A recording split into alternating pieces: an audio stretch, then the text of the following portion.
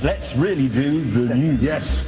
Now it is time to do the news. But now it's time for the news. Here's Kyle with the stories you need to know. Well, Mark, the All-Star break continues. Magic visit Cleveland tomorrow. College basketball finals from last night. Florida State beats Boston College 84-76 to snap its three-game skid. Oh, I forgot to mention UCF fell 77-67 at West Virginia. Tonight, Florida visits 13th-ranked Alabama, and Miami hosts 7th-ranked Duke. Orlando City playing Calvary tonight in the CONCACAF Championships Cup before opening MLS season on Saturday at home against Montreal. That game is on Fox Sports 2. There's a second version of Fox Sports, but it's Fox Sports 2. Orlando City again tonight at 10. It's a late one. The Rays have added a key player to their lineup. ESPN reporting the teams agreed on Tuesday to a one-year, $1.5 million deal with Ahmed Rosario. The infielder is expected to get playing time against left-handed pitching that could help the play at shortstop, second base, and the corner outfield spots. The Rays also inked infielder Yu Chang to a minor league deal. The Rays begin spring training play on Saturday, hosting the Braves in Port Charlotte. And we need to get this monitor fixed because I can't read. The college football playoff, it's getting... You spill coffee on I did. And now, smack it on the side. It usually helps. Yeah, and it's yeah. Actually, I think the cord, just replace it, just get better resolution so I can see it because I'm too lazy to make it bigger on the screen. The college football playoff is officially expanding. The CFP Board of Managers unanimously approved a model that will guarantee the 5 highest-ranked conference champions inclusion to the expanded 12-team field this fall, along with the next 7 highest-ranked teams. The CFP intentionally won't refer to the group of 5 in its description of the format because there's a chance that a champion from one of the Power 4 conferences finished ranked below the top champion from the American Athletic Conference, Conference USA, Mountain West Sunbelt, or Mid-American Conference. Here's an interesting story for you, Mark. Delta Airlines will be offering flights with views of the solar eclipse. The airline announced several flights for April 8th, with one flight specifically designed to follow the path of totality. So the flights will depart from Austin at 12:15 and will land in Detroit. The aircraft will be an Airbus A220-300 with extra-large windows, so you can see. Wait. Doesn't everybody have to be sitting on one side? One side, yeah. Maybe they may fly in a wave, so both sides, but I'm sure you could get one of those tickets where you're next to the extra-large windows to be able to see. But they go out of their way to balance weight on planes. I think I think you may have to put how much you weigh in the ticketing process. I don't know. Maybe like a heavy mannequin is sitting in the seats on the left side. All I know is if I want to do this and I want to get that ticket, and would you better figure it out. If I had nothing to do and money to spare, sure. So this is April 8th? Mm-hmm. Should we be doing something now to prepare? Is this like one of those doomsday things or what? No. I just think it's cool that you can actually follow the eclipse for the extended period of time that it's visible here in the United States. Okay. Because sometimes it happens so quickly. If you miss your window, you don't get to get the good photos. So this is one that's going to be going on for hours? Yes. Well, if you take this flight... It will follow the path. What am I going to see if I'm just standing on the ground? Oh, just the ring. Okay. Yeah. I don't know what we'll see exactly in Florida, but I'll let you know. Okay. April 8th, I'm looking forward to it. I'll be out there right after we get off the air. We should be able to go down and see it. This one's a terrible one. It's a slow news day, Mark, let me tell you. Here's one. A hiker got lost in the Angeles National Forest of California, is back home after using his iPhone's SOS feature. I didn't really know what that SOS did anything, but this guy, hoping to see Switzer Falls on Sunday night, instead got lost near the Arroyo Seco Research Foundation next to NASA's Jet Propulsion Laboratory in Pasadena. The emergency transponder on the man's phone alerted authorities that he was lost and dispatched a volunteer rescue to his location. He was found 90 minutes later.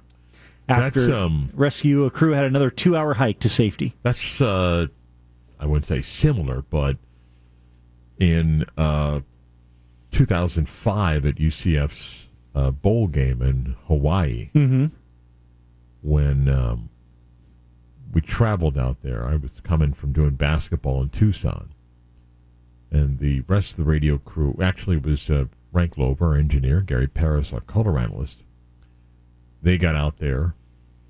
O'Neill flew in the night before and flew back the day after, or after the game. Mm-hmm. And I'm coming from Tucson. And I've told this story before. Stopped in Vegas. Thought it was going to be a short turnaround. Get up to the gate, and it says delayed. Turns out the plane had a crack in it. Oh. And you're thinking, I don't know if you want to risk it going to Hawaii if there's a slight crack in the plane. Slight crack. So they didn't cancel. They were going to get another plane. Mm-hmm. So I had 3+ hours to kill before the flight. Mm-hmm. So what does one do? One goes to Vegas. And I told the story before, so I ended up going to the MGM.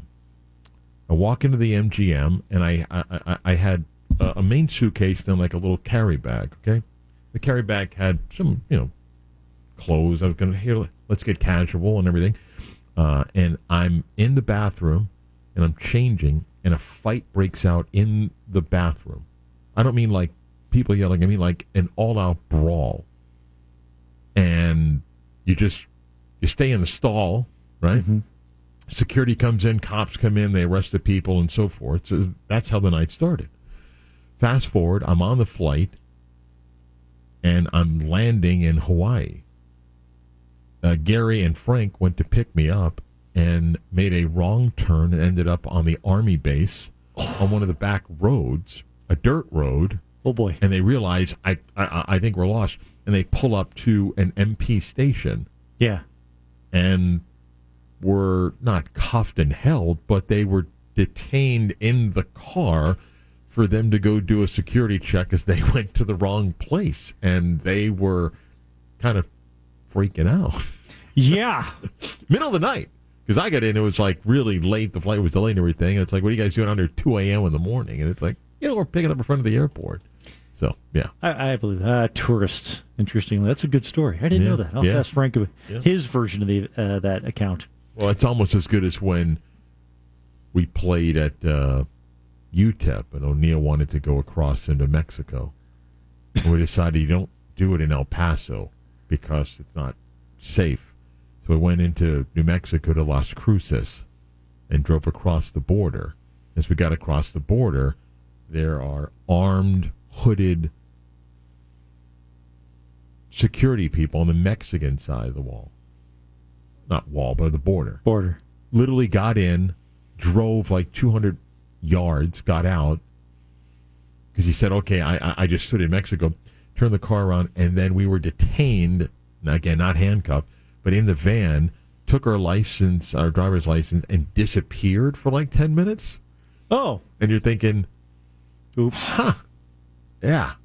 May not be a good idea. And O'Neill was the most nervous of her. And you're like, don't look nervous. Don't look nervous.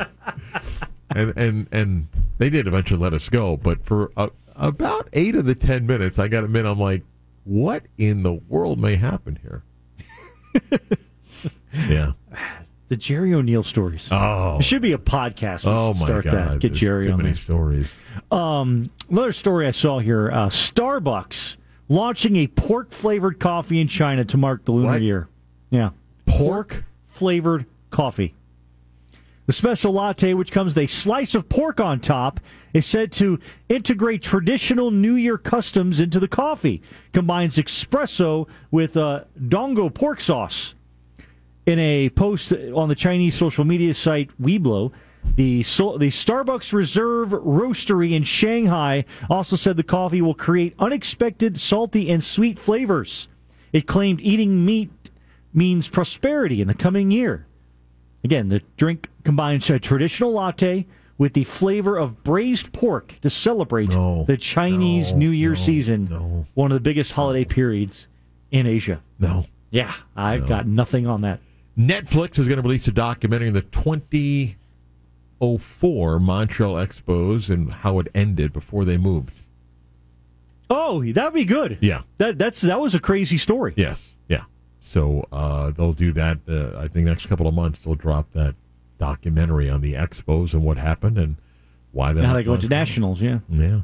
Texter writes in on the Mills Air text line 50857. I may have missed it, but did Kyle give a bowling league update? Maybe he could do it during the news. I did not give one yesterday. See, I leave a couple Tuesdays here. Yeah, and that's it. Mike Tuck and we just didn't get the bowling update. And do you want to give us a short version here? I could give you a short version, or we can do a long version tomorrow during the opening segment where we normally do it. But we do it on Tuesdays. That's true. We do it on Tuesdays. Why don't you give us a... that's okay. I'll give you the short version because we're coming up on 11:11 here. I had a great night Monday. Fantastic night. We were playing the number 1 team in the league, and it was intense. It was intense. Your boy bowled very well. 178, 190, and 210. I got my great rhythm on.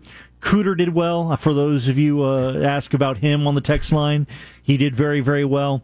But so did the other team, and we won the first game by 5 pins. We lost the second game by 10 pins, and we lost the... No, the other way around. We lost first game by 5 pins, won the second game by 10 pins, so we were up 5 going into the bottom one. We lost the third game by 1 pin. 1 pin. Stan, my last bowler, he needed a strike to tie it, and we would have tied and split the points 1-1. Left the 10 pin. 9, we lost by 1. We won the night. No, we just couldn't believe it. It was so close. Everybody punches him in the arm. It was strike for strike. Drops his ball in his hand. It was spare for spare. Wow. It was intense, but it was a big night bowling. But it was the number 1 team. We got 1 point on them, so that's not where do we sit in the standings now? I think we're going to probably land in 6th place out of 20 after the last week. We were hoping to get 7-2, but it came down to the last ball. Insane. There's your bowling update, people. How far along of the season are we here? Well, it's the spring season started the first week of January, so I think we're in week 6 of 30. Okay. All right. Okay. There you go. Double check that. That's our bowling update. There's your bowling update, people. When we come, later in the hour, I'll defend the player that people said you can't defend anything about him, but I'll actually do that because it's a classic case of did you actually hear the entire clip, not the one that people played. But up next, he once served as the commissioner of the MAC, so he knows what it's like for those schools and conferences like that to deal with the realities of today's business of college sports. Rick Chris joins us next.